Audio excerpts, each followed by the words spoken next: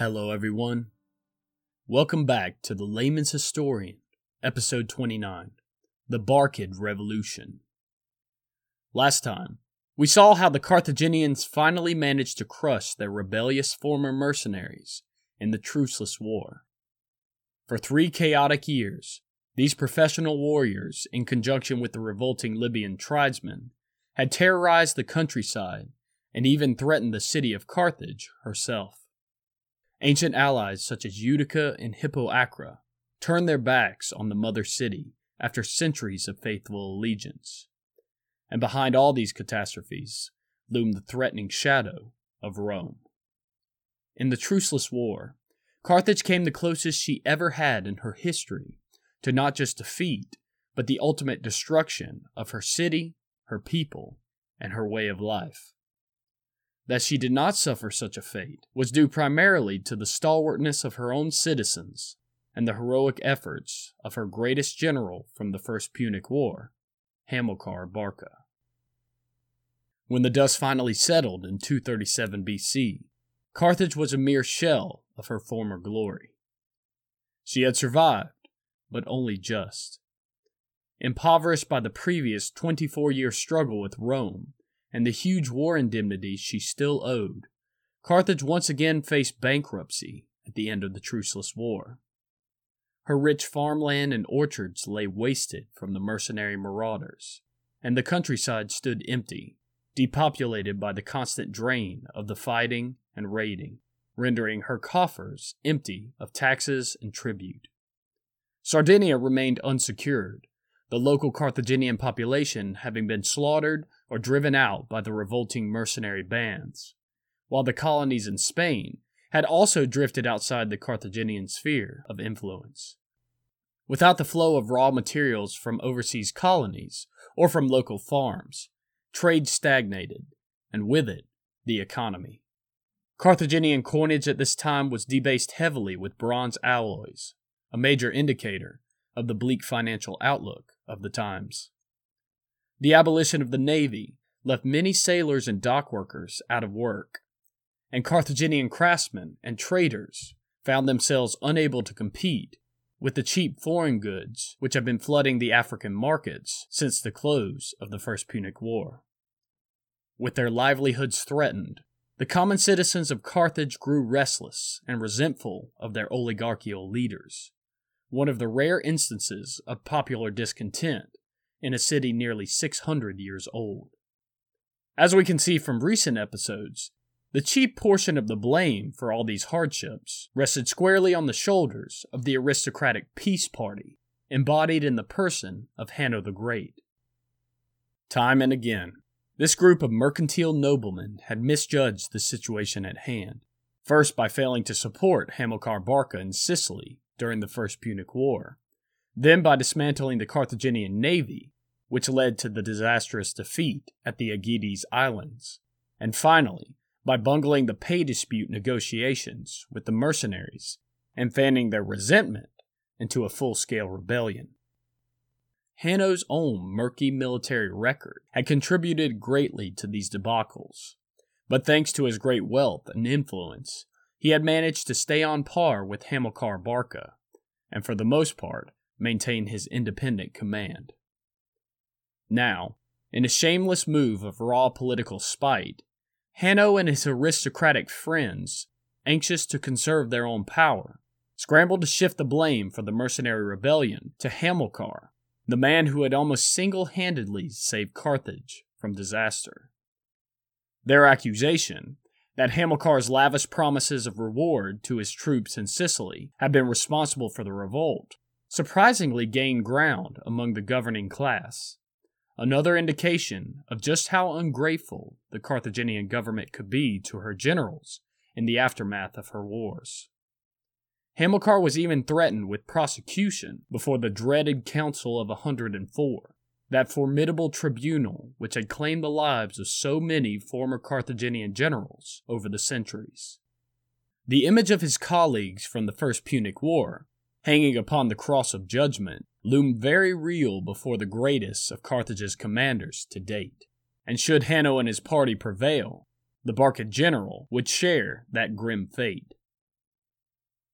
Fortunately for Hamilcar, he had wisely garnered his own share of support among several powerful families within Carthage.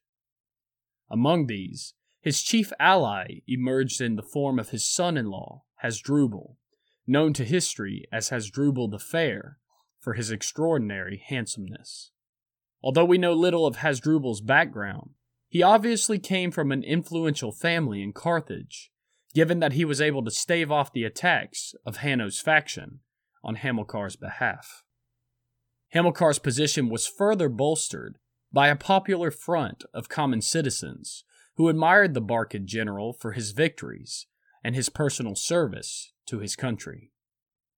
Blessed with the condescending title of the Surnum, meaning little ones, these ordinary citizens were barred, if not in theory, then in practice, from the higher echelons of government. As we remember from episode 13, the nobility dominated the suffrature, the Senate/Council of Elders, and the Tribunal of 104. What little political voice the Carthaginian state bestowed on the common folk expressed itself in the popular assembly, a body which could usually only discuss matters, if invited to, by the Council of Elders and the Sophites. The citizenry wielded their own kind of influence in day-to-day affairs, especially the influential tradesmen and merchant classes. Organized into powerful guilds, these craftsmen funded major construction projects in the city, no small role in a city as cosmopolitan as Carthage, and they could easily make their opinion known to the nobility by popular demonstrations in the marketplace. Historically, though, examples of popular discontent have been few and far between, but now, despite the conservativeness of Punic society, these common citizens began to interject their voice more and more into political affairs, further solidifying the Barcid position. Finding himself in conjunction with Hasdrubal, the acclaimed head of this new democratic party, Hamilcar quickly turned the tables on Hanno's political ploy. We do not know precisely how he overcame the charges from the Tribunal of 104, whether by a law passed by his son-in-law Hasdrubal, or by spearheading an expansion of the authority of the popular assembly to review and circumscribe the tribunal's decisions. Regardless of the means, the result was that the Barcid party managed to break the power of the tribunal once and for all. From this point forward, there is no record of any generals being condemned by this dreaded court, which now disappears from the historical record. Not content with merely weathering these charges, Hamilcar swiftly maneuvered to take advantage of Hanno's miscalculation by sponsoring a host of constitutional reforms, all bent on increasing the power of the people of Carthage at the expense of the old oligarchical regime. Ever since the end of the First Punic War, Hamilcar had burned with indignation against the wealthy landowners who dominated Carthaginian politics. He felt that the Council of Elders surrendered Sicily too hastily out of desperation, and that Carthaginian honor had been tarnished by this hurried capitulation and acquiescence to Rome's demands. He also resented his virtual abandonment in Sicily, while Hanno had enjoyed ample support in his campaigns against the Libyans and Numidians of the interior. In Hamilcar's opinion, he had been forced to give up the fight only because the defeat of the Carthaginian navy left him no choice. The loss of ancient territory vexed Hamilcar's proud spirit, says Livy, and Polybius concurs, reporting that his spirit remained unbowed after the war. He remained impassioned and watched out for a chance to attack. If the Carthaginians had not had to deal with the rebellion of their mercenaries, Hamilcar's best efforts would have been directed towards restarting the war with Rome and ensuring that it would happen. If Carthage was to avenge herself upon Rome, Hamilcar had to drag her out of her current political and economic quagmire. The reformation of the government and removal of the influence of the stale aristocratic cliques came first in this plan of revitalization. In a series of rapid reforms, the authority of the People's Assembly was expanded to include the election of generals as well as the Safites, while the Safites themselves became solely civil leaders, with their military responsibilities being relinquished to the governors and generals of the provinces. With the suffrature satisfactorily taken care of, Hamilcar then weakened the Carthaginian Council of Elders by removing power from permanent senatorial committees and vesting it instead with magistrates who served one-year terms, further democratizing the government. Thus, a mere 100 years after Aristotle had praised the intricate balance of monarchic, oligarchic, and democratic elements in the Carthaginian constitution, the Barcid Revolution forged a new republic on much more democratic lines. Their reforms were so sweeping that Polybius, no friend to democracy, would report disparagingly that by the end of the Second Punic War, the average citizen in Carthage had far more political rights than his counterpart in Rome. Such a state of affairs would have been unimaginable a mere 100 years before. These resounding political victories served as death blows to the unchallenged dominance of Hanno's party in Carthage. Backed by his new democratic power base, Hamilcar and his Barcid faction reigned supreme in Carthaginian politics, relegating Hanno the Great to lead a bitter opposition party which, though out of favor, still retained significant influence among the Old Guard families and the Council of Elders. Meanwhile, Hamilcar's popularity among the people soared due to his past victories and his current firm leadership in the efforts at revitalization. Greek historians Polybius and Cassius Dio both accuse Hamilcar of catering to the masses as a demagogue, similar to the likes of the Syracusan tyrants of old, but Hamilcar had grander schemes in mind than the mere dominance of his home city. Turning from internal reforms, Hamilcar encountered the Sardinian problem. As we remember from last time, a mercenary rebellion in Sardinia, inspired if not directly instigated by its counterpart in North Africa, had cut off the island from Carthage since 240 BC. After massacring the Carthaginian inhabitants, the mercenaries fell upon the local Nuragic tribes inhabiting the mountainous interior of Sardinia. Here, however, the rebels overreached themselves, for the warlike natives rose up and pressed the mercenaries so vigorously that they were forced to hightail it off the island for the safety of Roman shores. With order now restored in Africa, Hamilcar prepared an army for the reconquest of Sardinia in 238 BC. Despite Hamilcar's bitterness towards Rome, the Romans themselves had rendered great service to Carthage during her mercenary crisis, even resisting the tempting offer from the expelled mercenaries to annex Sardinia for themselves, at least initially. Now, however, in an abrupt change of face, Rome suddenly demanded that Carthage relinquish all claim to Sardinia or prepare for war. Having aided Carthage for 3 years against the mercenaries, why Rome now became hyper-aggressive remains a mystery, but the simplest answer seems the most probable. Carthage was weak, Rome was strong, and in the words of Thucydides, the strong do what they can, and the weak suffer what they must. In what would later be dubbed the Rape of Sardinia, Carthage was forced to back down. Handicapped by the huge indemnity and an economy only just beginning to revive, she could mount no effective resistance to a rival which she had not been able to defeat in her heyday. To Hamilcar's burning shame, Sardinia, an island which had belonged to Carthage for over 300 years, was allowed to slip from her grasp. A year later, Rome showed her true colors by annexing both Sardinia and Corsica into her own burgeoning empire. This brazen act of opportunism excited outrage even from Rome's greatest admirers, like Polybius. Polybius writes that there was no reasonable pretext or justification for Rome's actions, and that this was contrary to all justice. As if the mere seizure of territory was not bad enough, the Roman people demanded a further indemnity from Carthage of 1,200 talents, nearly half the amount still owing on the original indemnity. In the political equivalent of a street mugging, Rome delivered a pitiless reminder that, in her mind at least, Carthage's days as a world power were over. Any hopes of a lasting peace based on the cooperation during the Truceless War shattered at this point.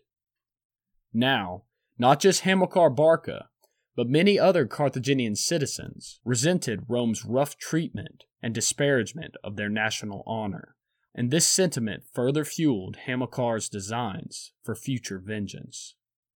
With instinctive foresight, Hamilcar sensed that Carthage's struggle with Rome had not ceased with the peace of the First Punic War. Rather, he saw the two powers now locked in a life-or-death clash, from which only one would emerge victorious. Rome's subsequent actions with Sardinia and Corsica merely confirmed this belief, and made it all the more pressing in his mind that Carthage be placed on a war footing once more.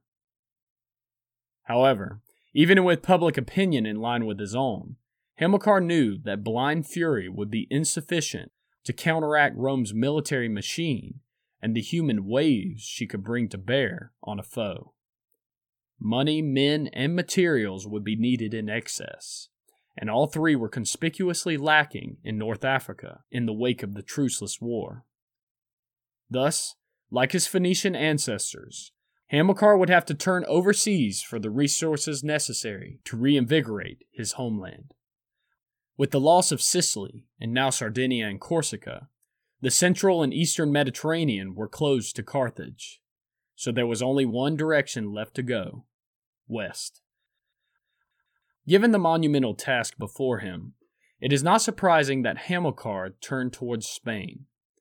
As we remember from episode 14, Spain, or Iberia to use its ancient name, commanded seemingly inexhaustible sources of men and mineral wealth, both of which have been tapped into for nearly 8 centuries, first by the Phoenicians and later the Carthaginians. If the rivers did not run with molten silver, as Diodorus claimed, there certainly was no lack of gold, silver, iron, and copper flowing out of the mountain mines from the interior. If ever Carthage was to rise again to economic prominence, she would need access to such outside sources of wealth to overcome her heavy war debts to Rome. Besides the wealth to be had, Spain offered vast numbers of men who could be used as sturdy recruits for the Carthaginian armies. Iberian and Celtiberian soldiers had served extensively and conspicuously in Carthaginian armies for centuries, and Hamilcar knew firsthand just how well the tribal feuds and constant raiding of their homeland bred first-rate warriors. Spanish horses and horsemen were prized for their skill and intelligence, while the infantry, with their guerrilla-style warfare and fierce swordsmen, could prove indispensable if handled correctly. Beyond Spain lay the vast rivers and forests of Gaul, teeming with hordes of warlike Celtic tribes who would be all too willing to fight Carthage's battles for her. Spain must be brought into the Carthaginian Empire if she was to survive a second struggle with Rome. Hamilcar opened his campaign with a dramatic gesture that would ring for generations to come.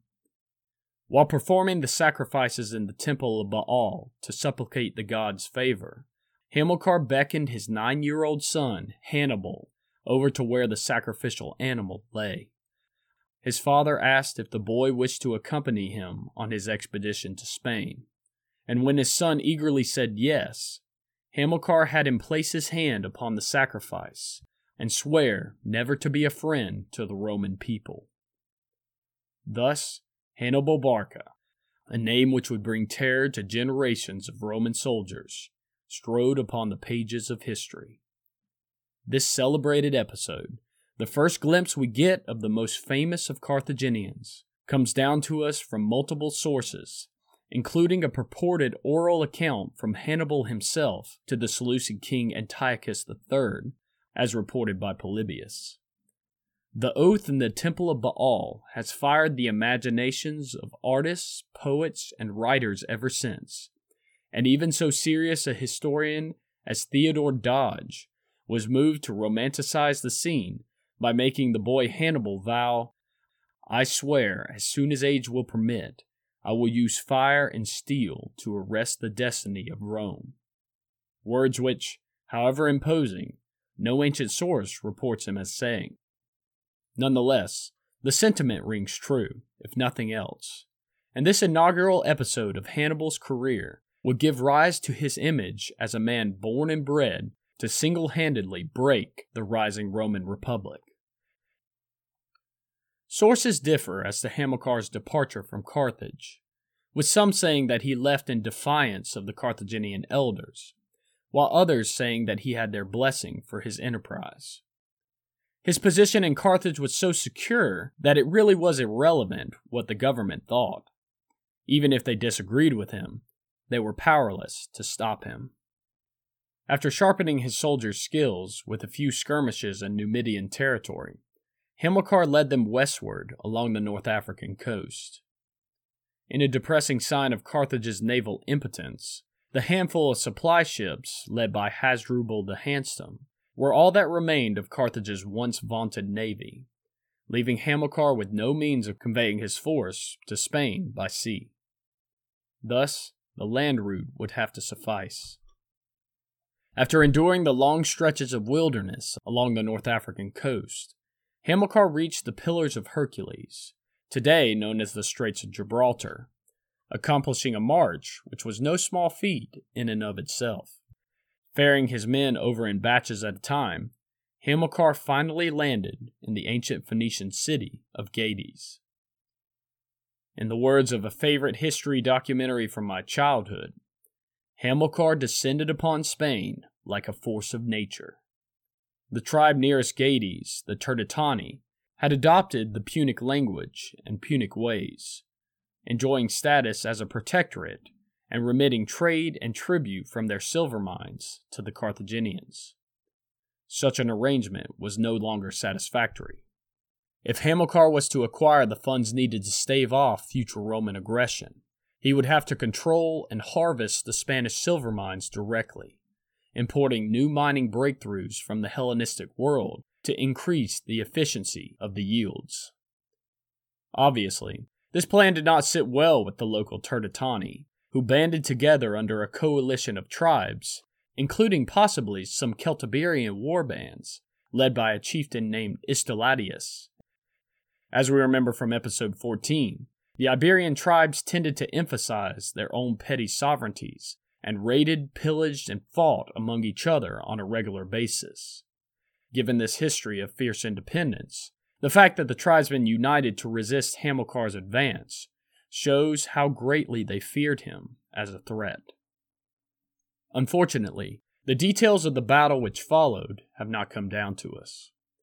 All we know is that despite their overwhelming numerical superiority, the Iberians suffered a severe defeat in which Hamilcar managed to kill both Istoladius and his brother, as well as several other prominent chieftains.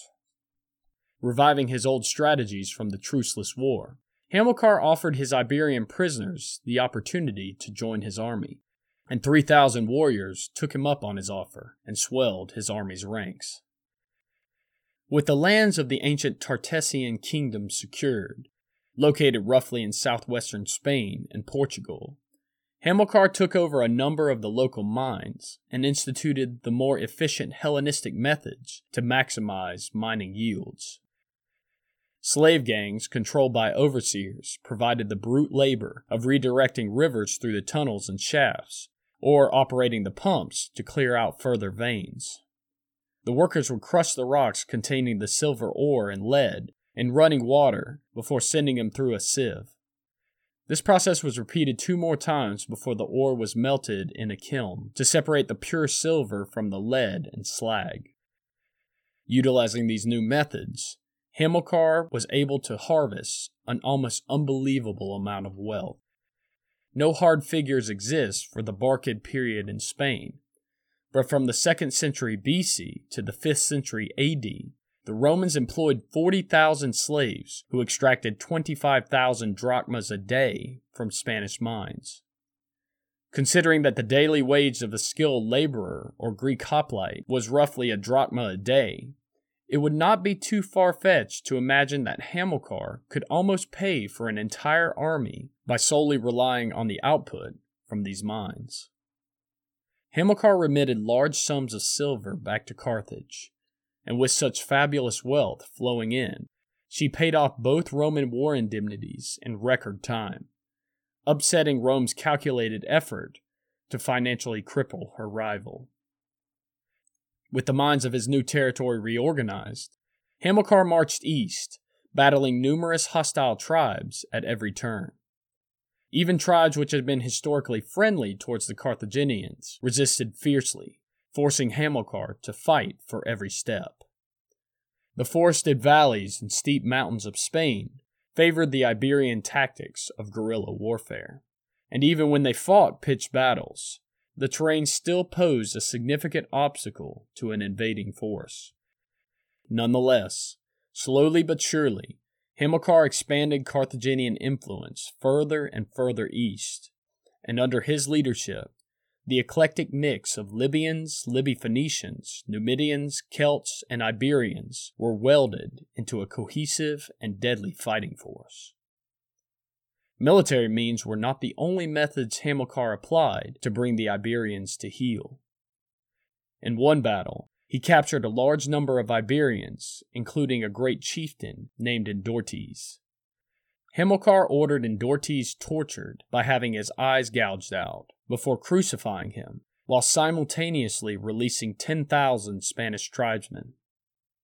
This mixture of clemency and brutality sent a stark message throughout all the peninsula. Submit and be rewarded. Resist and prepare for the worst. From 237 to 228 BC, over 9 years of hard campaigning, Hamilcar and his armies subdued the southern Iberians and won a firm foothold in Spain, extending Carthaginian territory across southern Spain, from Gades to modern Cap de la No on the eastern coast. Along the way, he founded new cities to secure Carthage's hold on its new territory, including the city of Acraluce, supposed to be near the modern town of Alicante. By this point, Hamilcar held the title of military governor of both North Africa and the valuable new conquests in Spain. However, if Hamilcar was to harness and command the resources of Iberia on the scale he imagined, he would have to exert more power than his predecessors of old. Carthage was on the brink of a long descent into imperial dotage and subservience to Rome, and the policies and meddling of the weak-willed landowners led by Hanno would hasten her fall. Hamilcar could not save his beleaguered Carthage if he remained beholden to such men, or left himself open to interference from Rome. He must have the autonomy of independent action, or all would be lost. Such thoughts would have seemed foreign but 100 years ago, before the coming of Alexander the Great. However, as we discussed in episode 9, the achievements of this boy king had caused a radical shift in thought away from the old traditional power bases, legitimizing the reigns of several mercenary adventurers. It had had other, more practical consequences as well. To quote the French historian Gilbert Charles Picard, "The unleashing of unscrupulous personal ambition, the violent contrast between the boundless exaltation of a few individuals and the subjection of the multitude, were very characteristic of the whole Hellenistic period, and particularly of that period of unutterable confusion which for a whole generation followed the death of Alexander.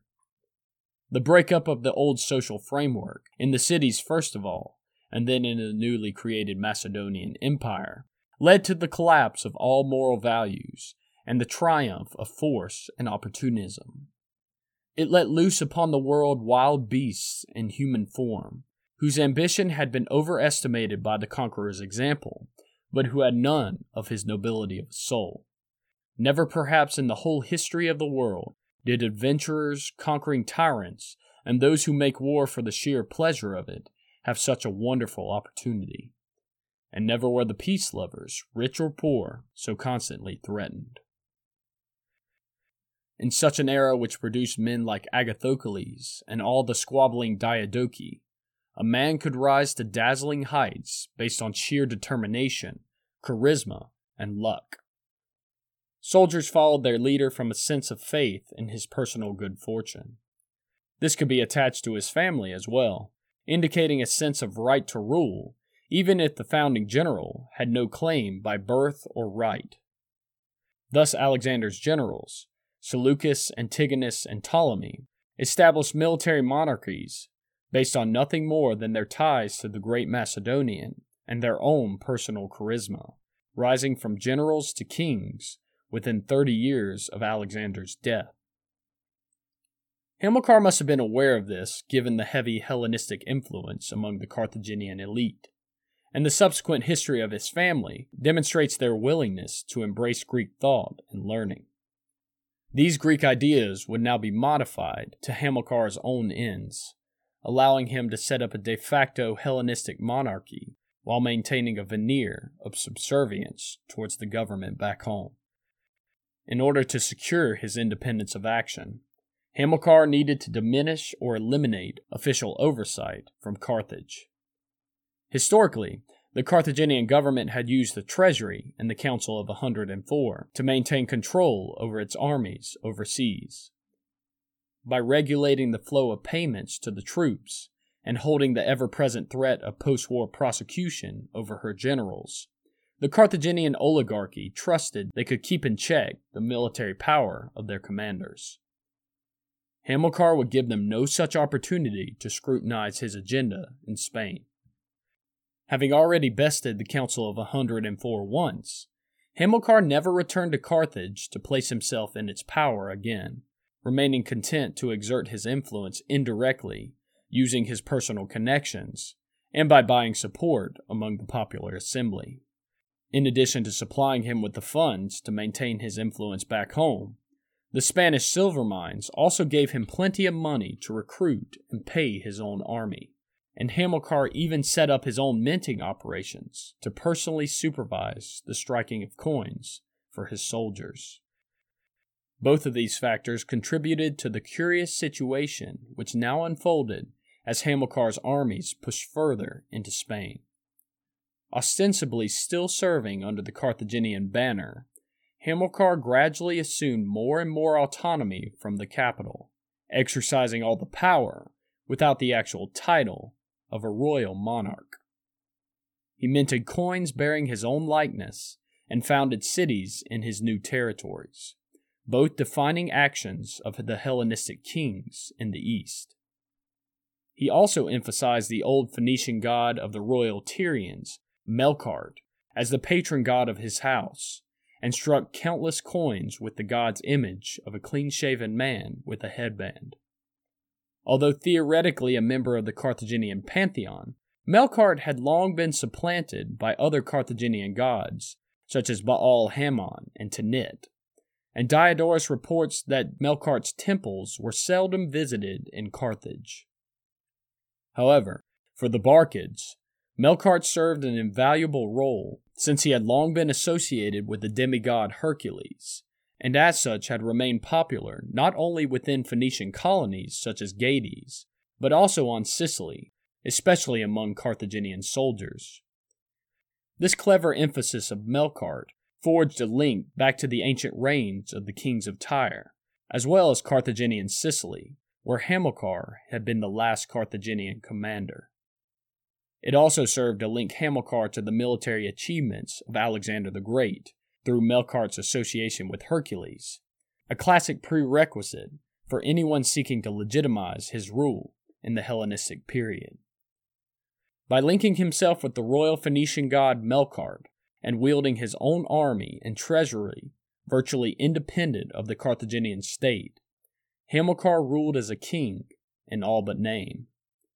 His enemies, such as Hanno the Great, never wearied in pointing this out, but Hamilcar wisely maintained a careful guise of obedience towards the government back home, always claiming to act in its name and by its authority. Whether he hesitated to upset the traditionally minded public in Carthage, or whether he honestly felt obligated to his home government, is uncertain. But Hamilcar always maintained the facade that he was a mere agent of the Carthaginian state. The reality stood in stark contrast to this legal fiction. The Carthaginian elders remained powerless to counteract or countermand their greatest general, and they feared any action which might cause an open rupture. In a sign of how matters really stood, the Carthaginian government was forced to send messengers to Hamilcar requesting aid against a Numidian rebellion in North Africa. Hamilcar dispatched his lieutenant Hasdrubal to deal with the crisis, preferring to remain in Spain and continue his great work of forging a de facto kingdom under his own personal command. With the might of Spain behind him and his sons at his side, Hamilcar could begin to devise his grand plan of vengeance on the hated Romans. Next time, we will see how the Barcids prepared to renew their great struggle with Rome, and how Hannibal Barca would take the first steps which would lead him beyond the Alps to the very gates of Rome. Until then, take care and read more history.